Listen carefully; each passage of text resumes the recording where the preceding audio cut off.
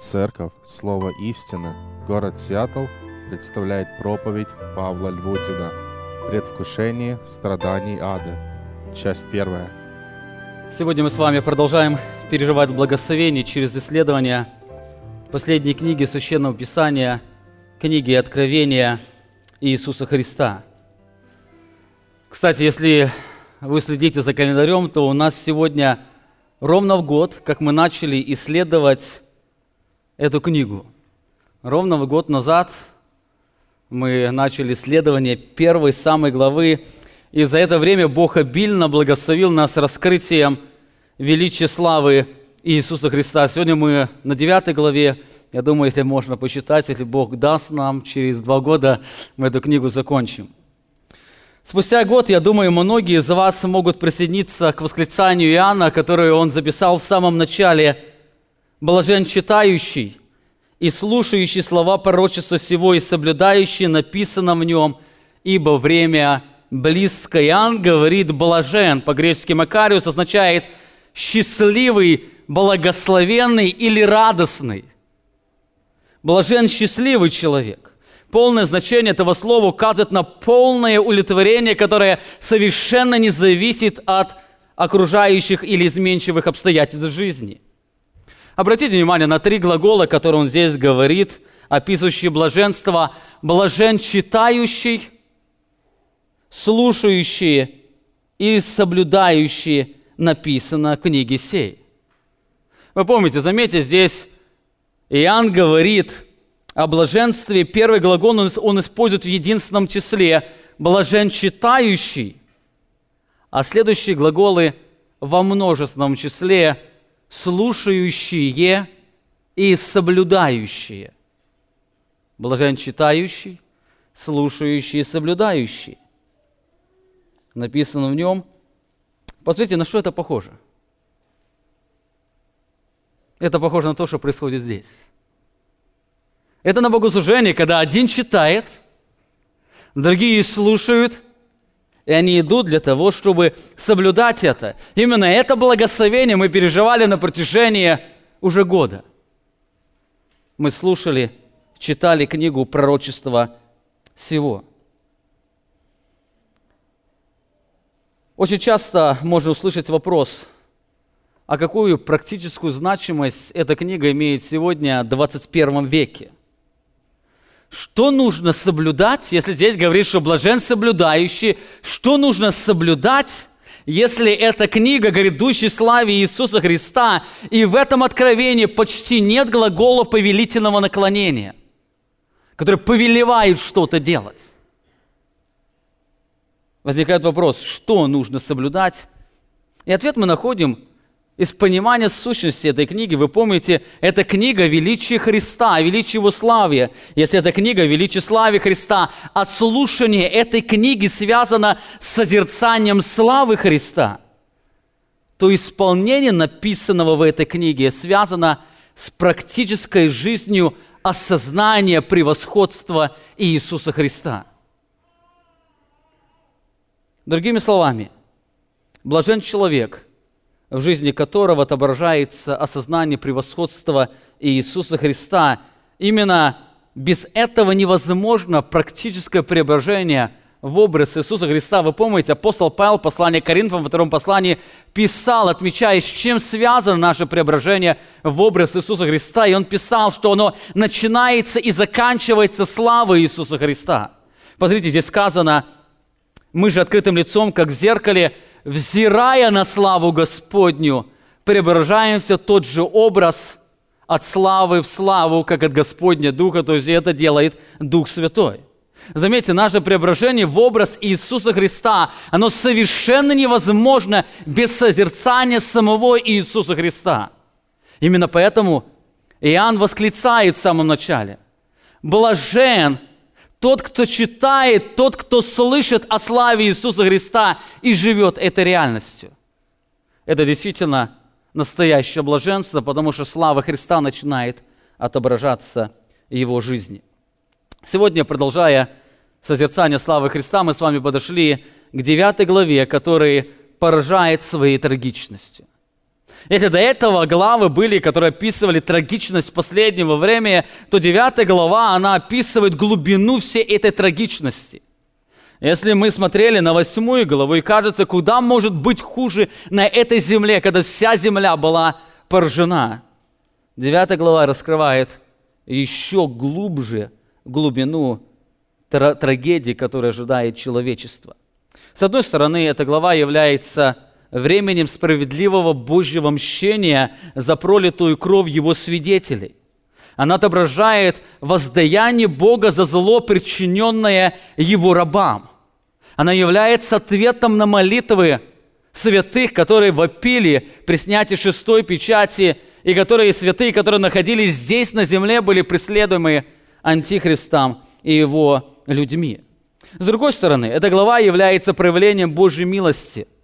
В то время, когда звучит Евангелие здесь на земле, через уст 2 свидетелей, через уста ангела, через 144 тысячи искупленных и других его рабов, Бог по своей милости дает людям предвкусить страдания ада, чтобы они покаялись. Вы помните, Бог говорил через пророка, что «я не хочу смерти грешника, но хочу, чтобы грешник обратился от своего пути». И это, можно сказать, с одной стороны, это время описано время Божьего гнева, с другой стороны, это время проповеди Бога о Его милости. В прошлом воскресенье мы посмотрели с вами на первых 4 трубы Божьего суждения. Вы помните, несмотря на то, что голод на этой земле усилился по причине снятия первых печатей, которая принесла с собой войну, а также голод, по причине очередной встряски Вселенной, при звуке первой трубы Бог поразил растительный мир, что привело к ужасному явлению сильного голода. Это явление, оно потрясет всю Вселенную, приведя к еще более сильному голоду, который принесет страдания. В то время останется надежда на рыбную продукцию, но великому ужасу. И там при снятии 2-й трубы произойдет беда, которая приведет к поражению моря. И 3-я часть жизни в море, она будет поражена. Со звуком 3-й трубы Бог поразит 3-ю часть пресной воды. Люди не только будут умирать от голода, но умирать от жажды, потому что она будет отравлена. И яд попадет в ад, в воду. Со звуком 4-й трубы Бог поразит ко всему этому источник света и тепла. Несмотря на то, что организм будет изнеможден от голода, жажды, к этому времени будет мало тепла, мало света, что усилит страдания. Это будет ужасающее время Божьего суда и мщения на этой земле. Но несмотря на весь ужас, который будет здесь на земле, ангел провозглашает, что дальше легче не будет, но наступает еще более серьезное наказание. Все, о чем мы говорили, ангел говорит, что это только начало. То, что будет дальше, совершенно несравнимо с этими страданиями, оно сравнимо только с ужасом ада. Посмотрите, ангел заканчивает, 8 глава, 13 стих. «И видел я, и слышал одного ангела, летящего посреди неба, говорящего громким голосом: горе, горе, горе, живущий на земле от остальных трубных голосов 3 ангелов, которые будут трубить». Горе, горе, горе. 3 горя говорят о 3 трубах, которые принесут с собой горе, а которое будет совершенно несравнимо с тем, что люди переживали в это время. Действительно, то, что мы читаем дальше, она раскрывает ужас Божьего суда. Если сегодня небеса проповедуют Божью славу, во время 4 труб небеса будут провозглашать Божий гнев, то при звуке 5-й и 6-й трубы заговорит ад о сущности и ужасе Божьего мщения. Можно сказать, что 9 глава, она является проповедью ада о величии славы Божьего гнева. И эту проповедь назвал «Предвкушение страданий ада». То, что люди переживут здесь в короткое время, это то, что они будут переживать на протяжении всей вечности. Откройте со мной 9 главу. Давайте вместе с вами прочитаем с 1 стиха. 5-й ангел вострубил, и я увидел звезду, падшую с неба на землю, и дан был ей ключ от кладезя бездны. Она творила кладезь бездны, и вышел дым из кладезя, как дым из большой печи, и помрачилось солнце и воздух от дыма из кладезя. И из дыма вышел саранча на землю, и дана была ей власть, которую имеют земные скорпионы. И сказано было ей, чтобы не делала вреда траве земной, и никакой зелени, никакому дереву, а только одним людям, которые не имеют печати Божией на челах своих. И дано ей не убивать их, а только мучить 5 месяцев, и мучение от нее подобно мучению от скорпиона, когда ужалит человека. В те дни люди будут искать смерти, но не найдут ее, пожелают умереть, но смерть убежит от них. По виду своему саранча была подобна коням, приготовленным на войну, и на головах у ней были как бы венцы, похожие на золотые. Лица же ее, как лица человеческие, и волосы у ней, как волосы у женщин, и зубы у ней были, как у львов. На ней были брони, как бы брони железные, и шум от крыльев его, как стук от колесниц, когда множество коней бежит на войну. У нее были хвосты, как у скорпионов, и в хвостах ее были жала. Власть же ее была вредить людям 5 месяцев. Царем над собою она имела ангела бездны. Имя ему по-еврейски Авадон, а по-гречески Аполеон. Одно горе прошло, вот за ним идут еще 2 горя. То, что написано здесь, оно сравнимо только с мучением ада. Здесь Иоанн видит и описывает ад на этой земле. Исследование данного текста мы с вами разобьем на 2 части. Сегодня мы с вами посмотрим на первые 3 стиха, которые нам раскрывают на преддверие ада или подготовку к времени земного ада. А в следующее воскресенье, если Бог даст нам возможность, мы с вами посмотрим на саму агонию ада, то, что люди будут переживать здесь, на земле. Итак, в первых 3 стихах Иоанн раскрывает подготовку или само преддверие, приход земного ада. Понимание этого отрывка, оно непосредственно связано с пониманием первых 3 стихов, которые раскрывают смысл всего отрывка. Если первые 3 стиха не раскрывают сам смысл, заложит фундамент для понимания, потом несколько стихов они раскрывают агонию ада, и потом несколько стихов уже раскрывают вид этой саранчи, через которую Бог будет использовать для своего суда. Если внимательно посмотреть на данных 3 стиха, посмотрите, здесь сказано: «5-й ангел вострубил, и я видел звезду, падшую с неба на землю. И дан был ей ключ от кладезя бездны. Она творила кладезь бездны, и вышел дым из кладезя, как дым из большой печи, и помрачилось солнце и воздух от дыма из кладезя. Из дыма вышла саранча на землю, и дана была ей власть, которую имеют земные скорпионы». Если посмотреть внимательно на эти 3 стиха, то можно заметить, что повествование этих 3 стихов вращаются вокруг ключа. Ключ от бездны. Кому-то дается ключ, кто-то берет и открывает этим ключом бездну, и что-то из бездны выходит. Вы помните, в Писании слово «ключ», особенно в книге Откровения, всегда используется как символ власти. Тот, кто имеет ключ, тот имеет власть. Если у вас есть ключ от дома, у вас есть возможность, когда вы желаете зайти, когда вы желаете выйти. Ключ имеет власть.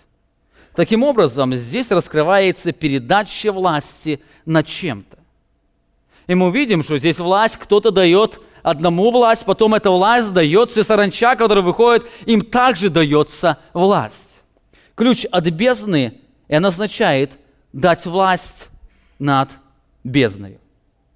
Читая эти стихи, возникает 5 важных вопросов, на которые мы сегодня с вами обратим внимание. Во-первых, когда дан был этот ключ?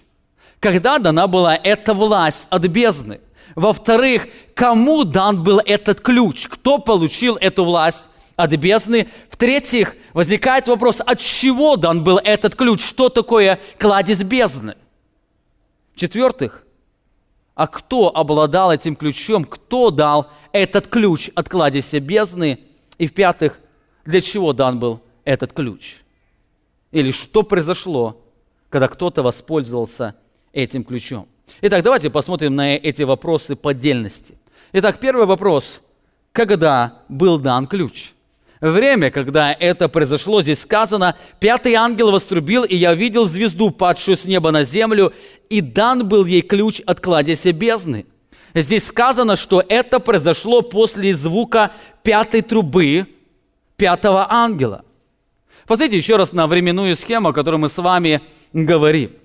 5-я труба, она звучит во время второй половины великой скорби. Помните, 7-я печать, она включает в себя 7 труб.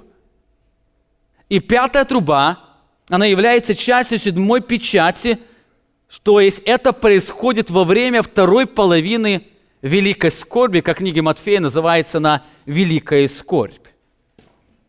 3,5 года второй половины 7-летнего времени великой скорби. Более того, можно предположить, что между 1-й и 5-й трубой уже произошло достаточно времени. Вы помните, когда со звуком 1-й трубы написано, что треть деревьев сгорела и вся трава сгорела. Написано, 1-й ангел вострубил и сделал град и огонь, смешанный с кровью, и пали на землю, и третья часть деревьев сгорела. Написано, вся трава земная сгорела. Вся растительность, которая была на этой земле, она сгорела. Но ко звуку 5-й трубы мы видим, что трава, она вновь выросла. Посмотрите, в 4 стихе сказано, «И сказано было ей, чтобы не делала вреда траве земной и никакой зелени, и никакому дереву, а только одним людям». Здесь сказано, не делать вреда зелени или траве земной. Таким образом, мы видим, что за время между 1-й и 5-й печатью пришло достаточно определенное время, которого достаточно было, чтобы сгоревшая трава, она вновь выросла. Более того, между 1-й и 5-й трубой были еще 3 трубы, которые также взяли определенное время для этого суда. И таким образом мы можем с вами предположить, что мы находимся примерно в середине второй половины великой скорби. Скорее всего, уже прошло больше года со звуком 1-й трубы, и мы с вами находимся примерно в середине половины второй половины великой скорби. Итак, первый вопрос. Когда дан был ключ? Этот ключ дан был примерно в середине второй половины великой скорби, или другими словами, где-то осталось около 2, может, чуть больше, чуть меньше лет, когда Царство Христа будет восстановлено на этой земле. Возникает второй, более важный вопрос. Кому дан был ключ? Кому дана была эта власть? Здесь сказано, 5-й ангел вострубил, и я видел звезду, падшую с неба на землю, и дан был ей ключ от кладезя бездны. Возникает вопрос, кому дан был ключ? Здесь сказано, дан был ключ ей. Местоимение ей из контекста указывает на звезду, падшую с неба. Говорит, я увидел звезду, которая упала с неба на землю, и дан был ей ключ, ей звезде, от кладезя бездны. Возникает вопрос, а что это за звезда? Что это за звезда или небесное тело, которое пало на землю? Вы помните, до этого уже пали многие звезды или небесные тела на эту землю. При снятии 6-й печати, когда Бог потряс вселенную, написано, что звезды пали. Слово «звезды», вы помните, означает «небесные тела пали на землю». Скорее всего, в то время прошел метеоритный дождь на этой земле. Подобное произошло со звуком второй и третьей трубы, которые также говорят о том, что небесные тела пали на землю. Третья труба говорит о том, что небесное тело, оно упало в реки, и даже люди дали название этому небесному телу полынь или горечь. Оно является корнем растений, которое содержит в себе яд, и поэтому воды стали ядом, и многие, кто пили эти воды, они умерли. Но, знаете, эта звезда отличается от всех тех звезд, которые падали до этого, потому что эта звезда представлена как разумное существо, способное обладать властью. Написано, что этой звезде дана была власть, или ключ, то есть, значит, дана была власть этой звезде.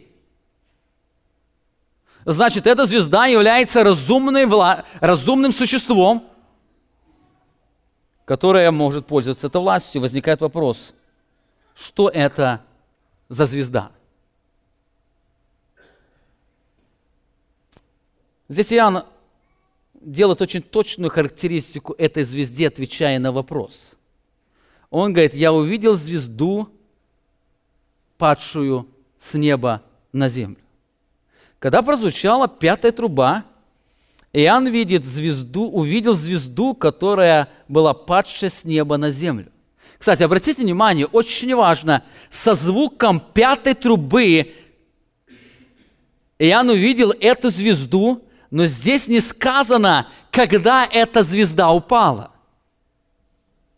Здесь не сказано, что когда прозвучала пятая труба, то звезда упала на землю и дан был ей ключ. Совершенно нет. Здесь сказано, когда пятая труба прозвучала, Иоанн увидел звезду, падшую с неба, она когда-то пала.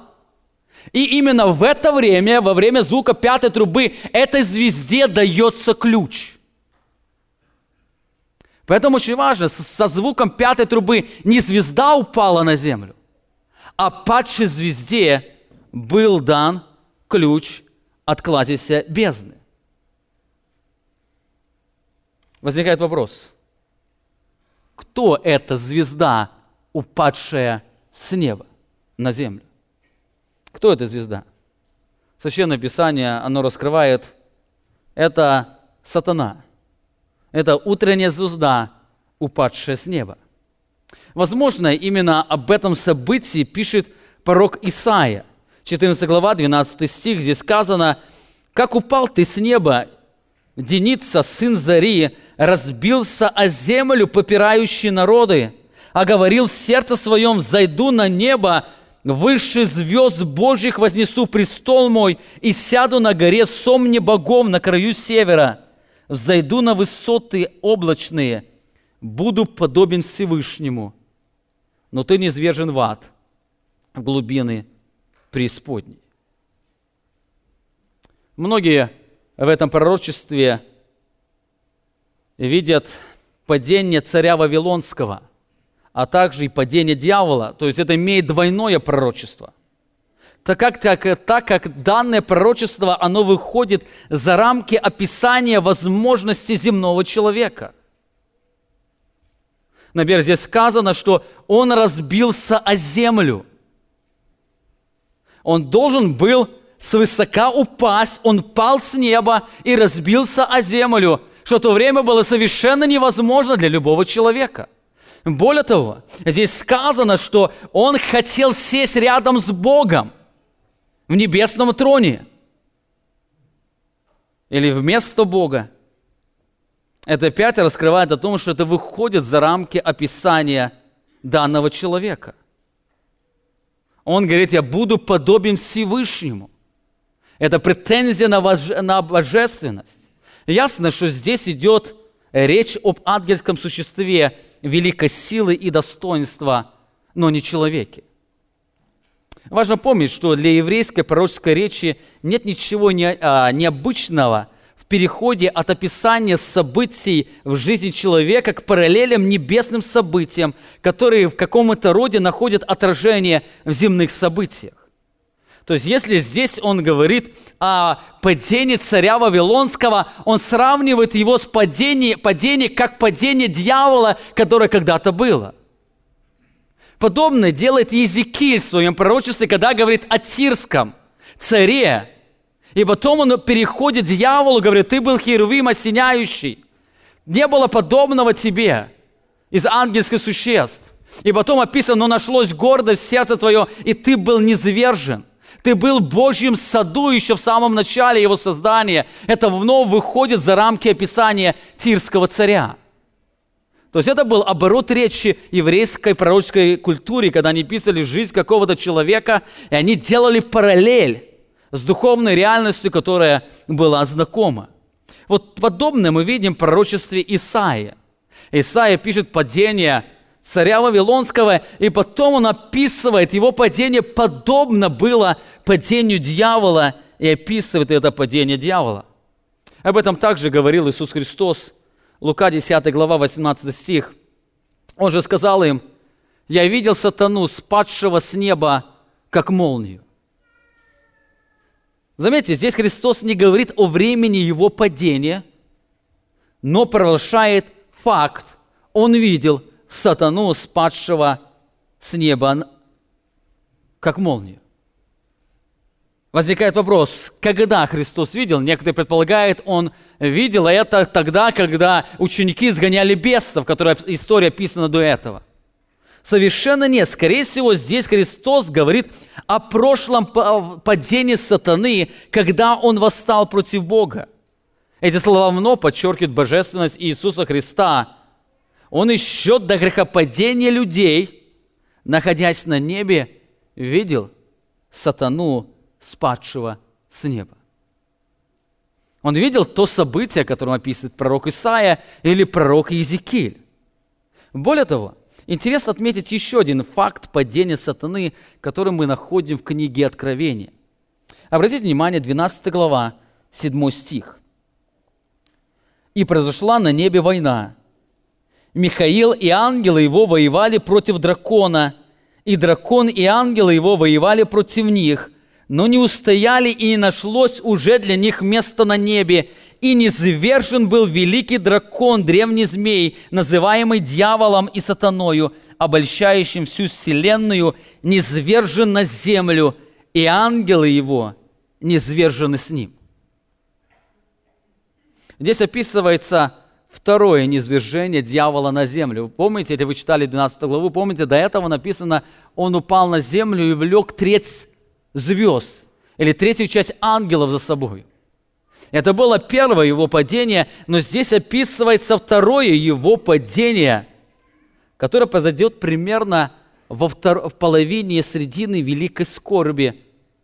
Примерно при звуке первой трубы или при снятии седьмой печати, или это произойдет чуть-чуть до этого, когда вся вселенная потрясется при снятии шестой печати. Где-то в это время будет падение дьявола, когда он будет вновь низвержен на эту землю, и там святые будут восклицать: благословение Богу за то, что низвержен клеветник, клеветавший день и ночь на братьев наших. Он будет низвержен на землю. Более того, здесь сказано, Иоанн отмечает на результат этого падения.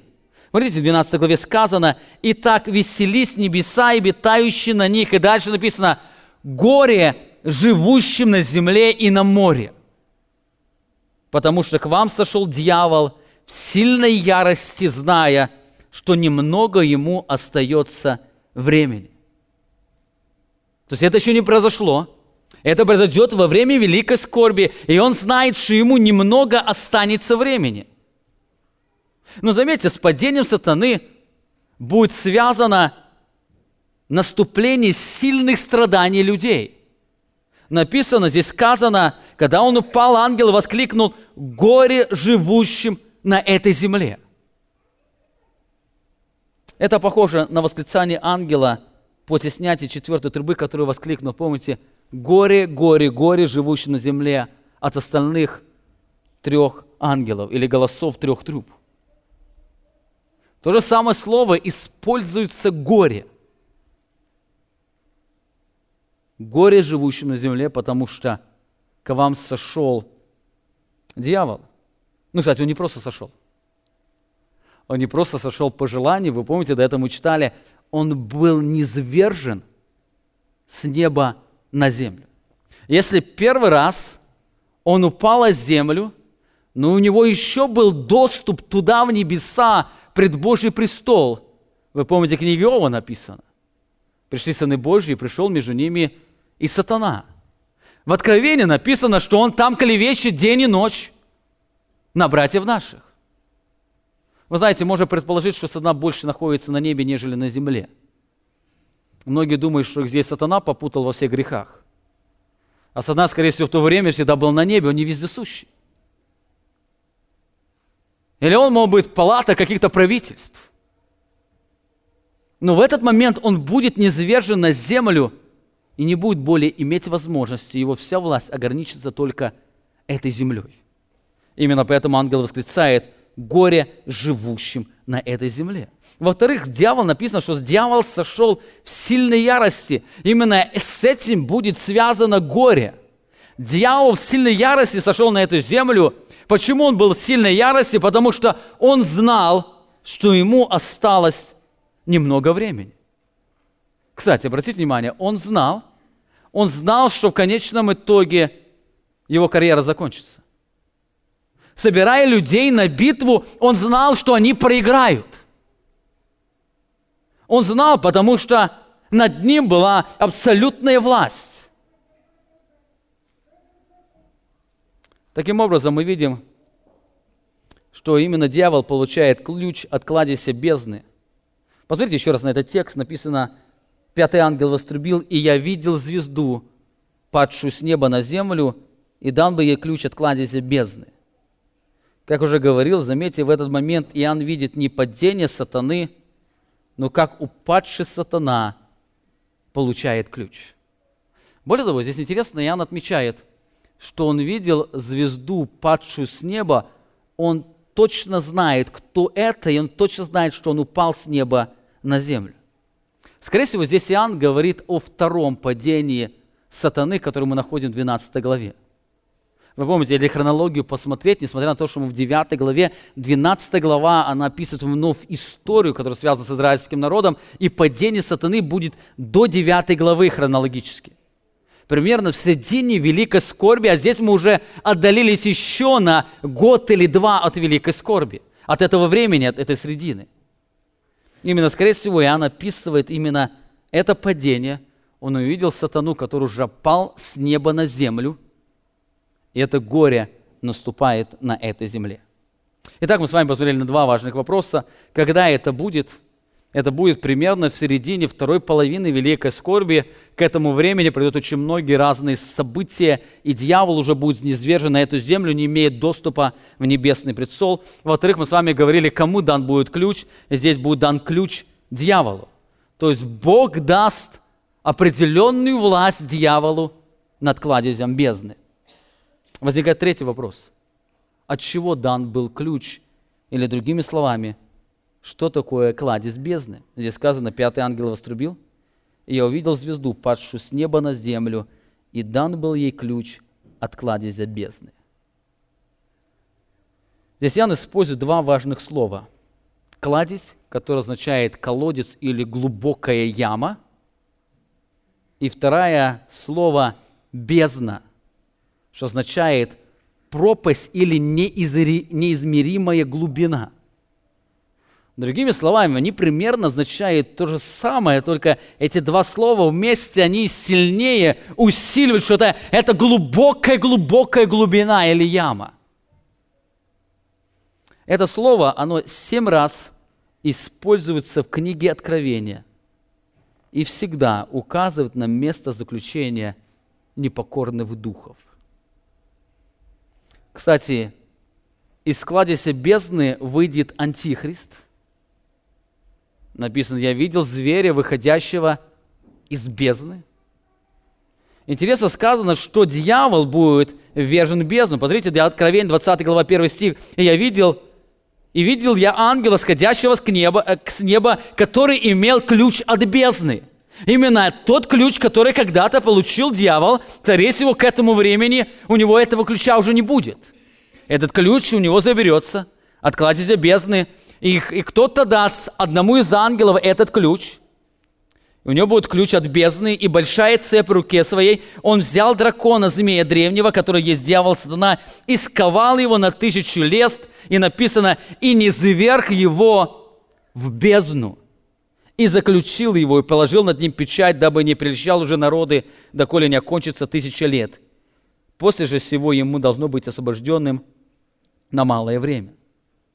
Заметьте, здесь мы видим, что к этому времени ключ от бездны уже находится в руках не дьявола, а у ангела, и в это время дьявол ввергается в бездну.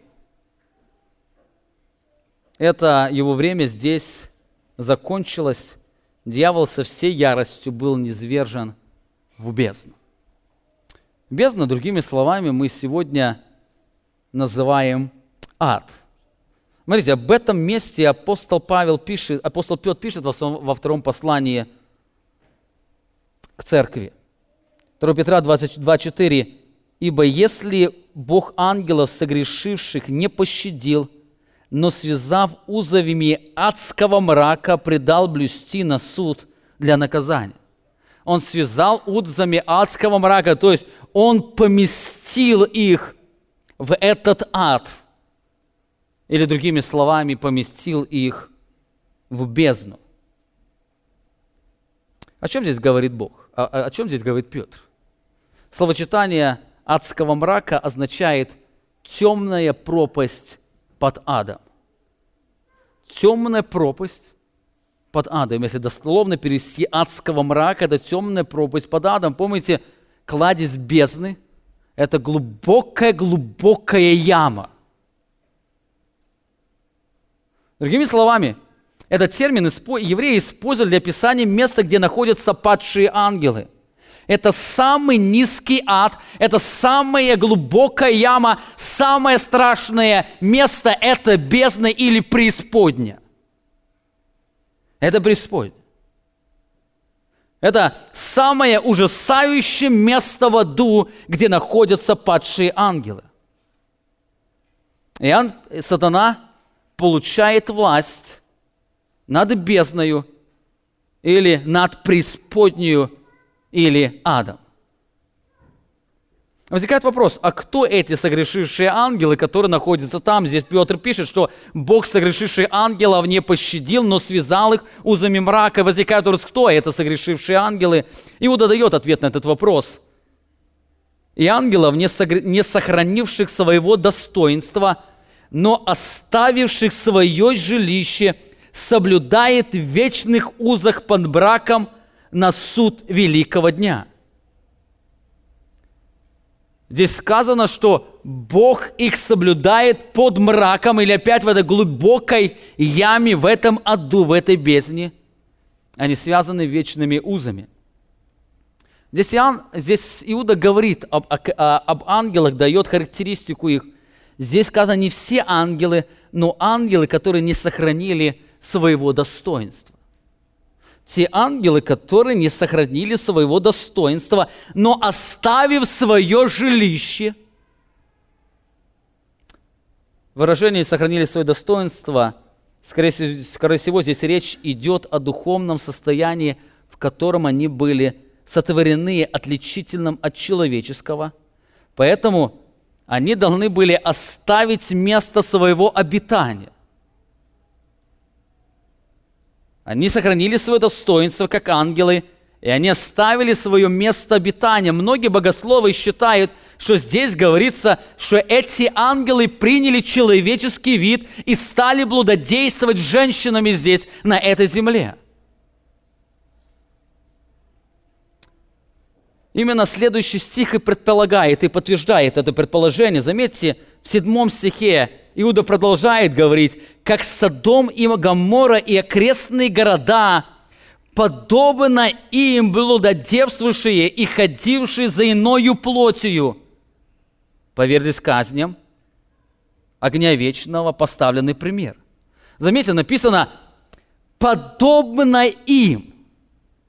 Содом, Гоморра, окрестные города их блудодействовали и ходили за иною плотью, подобно им. Возникает вопрос, подобно кому? В 6 стихе было сказано, ангелы, которые не сохранили свое достоинство, но оставив свое жилище, пошли за иною плотью.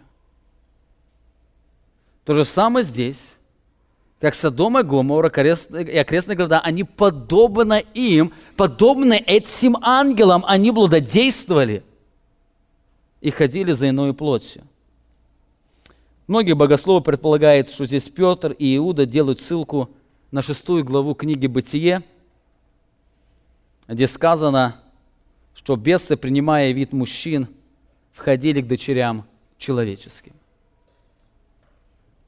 Несмотря на то, о каком историческом событии говорит Петр, мы видим, что ангелы, они отказались от своего предназначенного им Богом места и теперь находятся в узах адского мрака. Можно сказать, что там находились самые нечестивые, самые гнусные, самые злые демоны, которые только были здесь, на этой земле.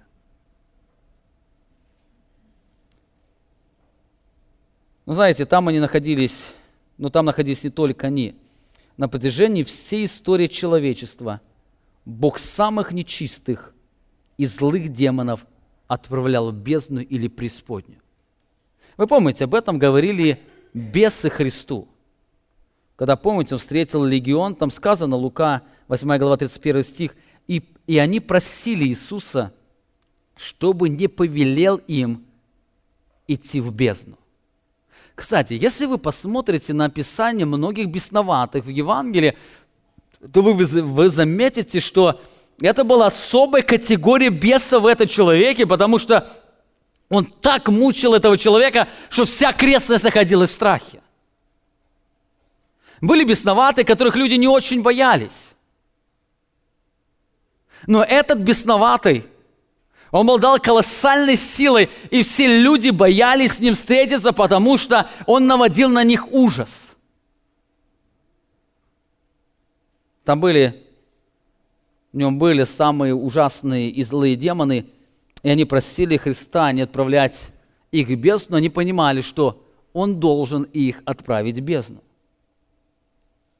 Таким образом, мы видим, что дьявол получил ключи от преисподней ада, где находились самые гнусные, самые нечистые и самые злые бесы. Вы помните, сатана не просто получил ключ, сатана получил власть. Власть не над бесами этими, он над ними всегда имел власть. Он получил власть или их дальше держать там, или их выпустить. Он получил власть. Или он откроет дверь, образно говоря, там, конечно, двери нет такой. Или он откроет дверь, или он не откроет дверь. Итак, мы с вами посмотрели на 3 вопроса. Во-первых, когда был дан ключ, это прошло примерно в середине второй половины Великой Скорби. Кому дан был ключ? Дан был ключ дьявола. В-третьих, от чего дан был ключ? Дан был ключ от места, где находились самые злые и нечистые бесы. В-четвертых, возникает вопрос, кто дал ему ключ? Кто дал ему ключ? 5-й ангел вострубил, и я видел звезду, падшую с неба на землю, и дан был ей ключ от кладезя бездны. В этом описании мы видим, что сатана не сам взял этот ключ, он даже не украл этот ключ, когда упал с неба, но кто-то при звуке 5-й трубы дает сатане ключ или дает ему власть. Она не была присвоена им, она была им от кого-то получена. Кто-то имел до этого ключ от ада, от бездны, и дает дьяволу этот ключ. Кто это? Кто дает ему ключ? Должен быть тот, кто имеет этот ключ. Из контекста этой книги мы видим, что это Христос. Это Христос. Об этом Христос говорил в самом начале Иоанну. 1 глава, 17 стих. «И когда я видел его, то пал к ногам его, как мертвый, и он положил на меня десницу свою и сказал мне: не бойся, я есть первый и последний, и живой, и был мертв, и все жив во веки веков. Аминь. Имею ключи ада и смерти». Я имею ключи ада и смерти. Здесь сказано, что Христос имеет не ключ, а ключи, множественное число. Один ключ от ада, от бездны преисподней, другой ключ от смерти. Вы помните, слово «ключ», оно всегда означает власть. То есть Христос имеет власть над адом, кто там заключен, и Христос имеет власть над смертью. Слово «ад», включая это, означает временное хранилище мертвых душ или бесов, что известно под словом «бездна» или «преисподня». Слово «смерть» укажет на физическую смерть человека. Таким образом, здесь Христос говорит о том, что Он обладает суверенной властью над смертью и над бездною. И мы видим, при звуке пятой трубы Христос дает ему ключ от бездны. Кстати, обратите внимание, Христос дает ему один ключ. Второй ключ Он другим даст. Он дает им только один ключ ада, но не ключ смерти. И мы читали в этом повествовании, там сказано, что они могли только делать? Мучить людей, но смерти не будет. Бог ключи смерти будет держать у себя. Кстати, при звуке шестой трубы мы с вами будем говорить, там есть образ описан, когда Бог кому-то дает ключи смерти. И третья часть населения будет подвержена смерти. Итак, мы видим, что это Христос. Христос дает ключ. Итак, 4 вопроса, которые раскрывают нам подготовку или преддверие этого ада, когда это произойдет на этой земле, или когда ключ будет дан примерно во второй половине Великой Скорби, в середине второй половины Великой Скорби. Во-вторых, кому дан был ключ? Этот ключ дан был дьяволу. От чего был дан этот ключ? От места, где находились самые нечистые и злые бесы. В-четвертых, кто дал этот ключ, или кто дал власть над бездною? Это Христос, потому что Он имеет власть. И самое последнее. Для чего дан был ключ? Здесь сказано: «Пятый ангел вострубил, и я увидел звезду, падшую с неба на землю, и дан был ей ключ или власть от кладезя бездны. Она отворила кладезь бездны», то есть звезда или сатана отворил кладезь бездны, и вышел дым из кладезя, как дым из большой печи, и помрачилось солнце и воздух от дыма из кладезя. Из дыма вышла саранча на землю, и дана была ей власть, какую имеют земные скорпионы. Здесь сказано, что сатана отворил кладезь бездны. Она отворила, то есть кому дан был ключ? Ей дан был ключ, этой звезде. Эта звезда отворила кладезь бездны, то есть дьявол. Он отворил эту кладезь бездны, и когда он отворил след света, произошли 2 ужасающих события. Во-первых, из бездны вышел дым, как из печи, и поборчилось солнце и воздух от дыма. Здесь драматично описывается ужас и атмосфера адского мрака. Помните, образно говоря, бездна была закрыта, и там скопилось удушающее зловоние нечистых духов, наполненных злом и нечестием. Там горел огонь серый, и дым этот поднимался, и он заполнял эту бездну. Там был удушающий звук. Эта бездна, она наполнилась этим гарью, которая с годами накопилась там. И когда дьявол открывает эту дверь бездны, этот накопившийся дым, он просто вырывается, как из ямы. Это естественно, что происходит здесь. Если в яме что-то сильно накопилось, когда вы открываете, это все вырывается вверх. И этого накопившего нечестия или дыма и запаха было так много, что написано, даже солнце помрачилось, и воздух, что людям стало тяжко дышать.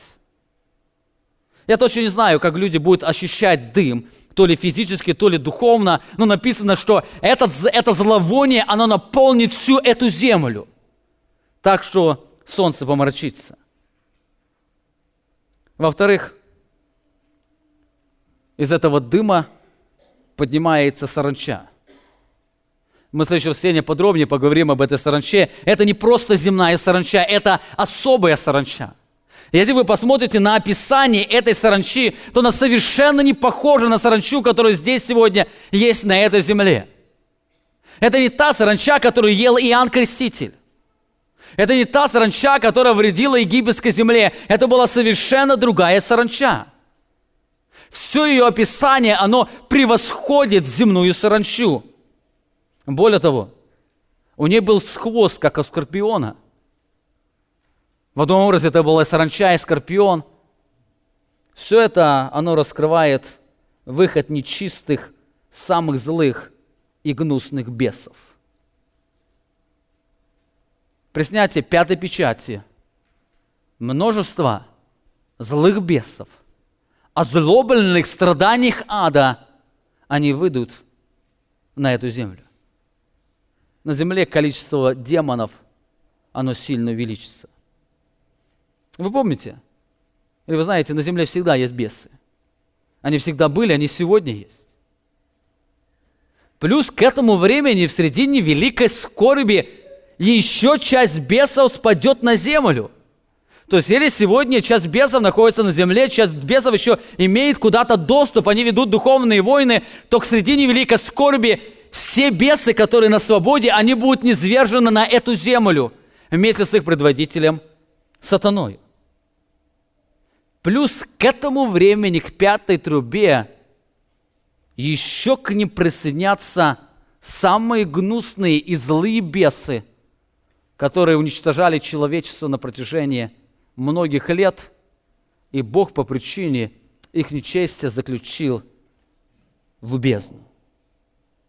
Более того, они не только выйдут из бездны, но написано, они получат власть. Им будет дана власть. Кстати, еще удивительно, наперед забегая, ко снятию шестой печати еще одна категория бесов к ним присоединится. И таким образом, к концу шестой печати будет сущий ад на этой земле. Все бесы, которые существуют во всей вселенной, они все будут на этой земле, имея определенную власть. Именно в это время люди на короткое время, они вкусят ужас ада. Они вкусят ужас ада. Пятая труба будет на протяжении 5 месяцев. Шестая труба, мы не знаем, сколько времени это займет, но на земле будет настоящий хаос и ад. Но об агонии данного ада мы с вами поговорим в следующее воскресенье. Итак, сегодня мы видим описание преддверия земного ада. Для того, чтобы нам лучше понять все это описание, очень важно видеть ответы на эти вопросы, на которые мы сегодня коснулись. Итак, когда это будет? Когда земной ад придет на землю? Это будет примерно в середине второй половины Великой Скорби. кому дан будет ключ или с чем этот ад будет связан? С тем, что ключ будет дан дьяволу. Ему ключ будет дан от бездны или ужасного места, где находятся самые злые, нечистые демоны. Четвертым, мы с вами говорили, что этот ключ даст сам Христос. Христос обладает властью. Бог заключает их туда, и ангелы знают его власть, поэтому просят его не отправлять туда в бездну, потому что он имеет этот ключ отворить туда, их поместить и затворить эту дверь. И последнее мы видим, для чего бы дан ключ, чтобы освободить заключенных злых демонов для совершения Божьего суда. Перед тем, как мы будем молиться, я хотел бы предложить вам два очень коротких, но важных урока. Во-первых, этот текст раскрывает абсолютную власть Христа над дьяволом. Абсолютную власть. Несмотря на то, что дьявол обладает силой и мучительной силой, он делает только то, что ему позволено Богом. Это очень ярко описано в книге Иова. Помните, Бог говорит: иди, сделай над ним, только его не касайся. И дьявол полностью слушается его, не сделает ничто больше, что Бог ему позволил. Второй раз говорит: коснись его, только я тебе не даю ключи смерти, жизнь не можешь у него забрать. Вы знаете, что дьявол больше всего любит? Смерть. О нем написано: он был человека-убийца от самого начала. В его власти это убить, погубить. Но Бог говорит дьяволу: доселе придешь, и дальше никак. Подобное мы видим здесь. Бог дает ему власть над бездною, только мучить. Но ключа смерти у него не было. 1 Иоанна мы читаем, 5 глава, 8 стих. Иоанн утешает верующих людей, говоря: мы знаем, что всякий, рожденный от Бога, не грешит, но рожденный от Бога хранит себя. Написано: и лукавый не прикасается к нему. Почему лукавый не прикасается к Божьему ребенку? Потому что он не имеет на это власти. Ему не позволено. Он не имеет на это власти. Это первый важный урок, который раскрывает здесь абсолютную славу Христовой власти над всем нечистым миром. Во-вторых, этот текст раскрывает, что дьявол никогда не был другом человеку. Несмотря на то, что люди будут поклоняться ему, люди будут просить о том, чтобы он помог им, несмотря на то, что люди думают, что он удовлетворит их все желания, в определенный момент, когда Бог даст ему власть или позволит ему, он всю свою ярость обрушит на них. Дьявол, несмотря на всю кажущую прелесть, он лжец от самого начала. И он никогда не был и не будет другу человеку. Ему главная цель – убить и погубить. Помолимся. Аминь. Дорогой наш Бог, сегодня этот день мы благодарим Тебя за то, что Ты даруешь нам эту огромную привилегию поклоняться Тебе. Ты даешь нам огромную привилегию слышать Слово Твое, и Ты сегодня учишь о своей славе, о своей власти. Мы сегодня благодарим Тебя за то, что Ты все ярче и ярче раскрываешь нам славу Твоей благодати, славу Твоей суверенной власти, Ты всем управляешь. И сегодня мы имеем абсолютный покой в Тебе, зная, что никакое зло, никакие нечистые существа, которые противятся Тебе, они не смогут прикоснуться к Твоим детям, потому что мы находимся в защите Твоих рук. Мы находимся в Твоей власти. И Ты когда-то через своего служителя писал в утешение Твоим детям, что лукавый не прикасается к нему, к тому, кто рожден от Тебя. Мы благодарим Тебя за то, что мы можем иметь это утешение.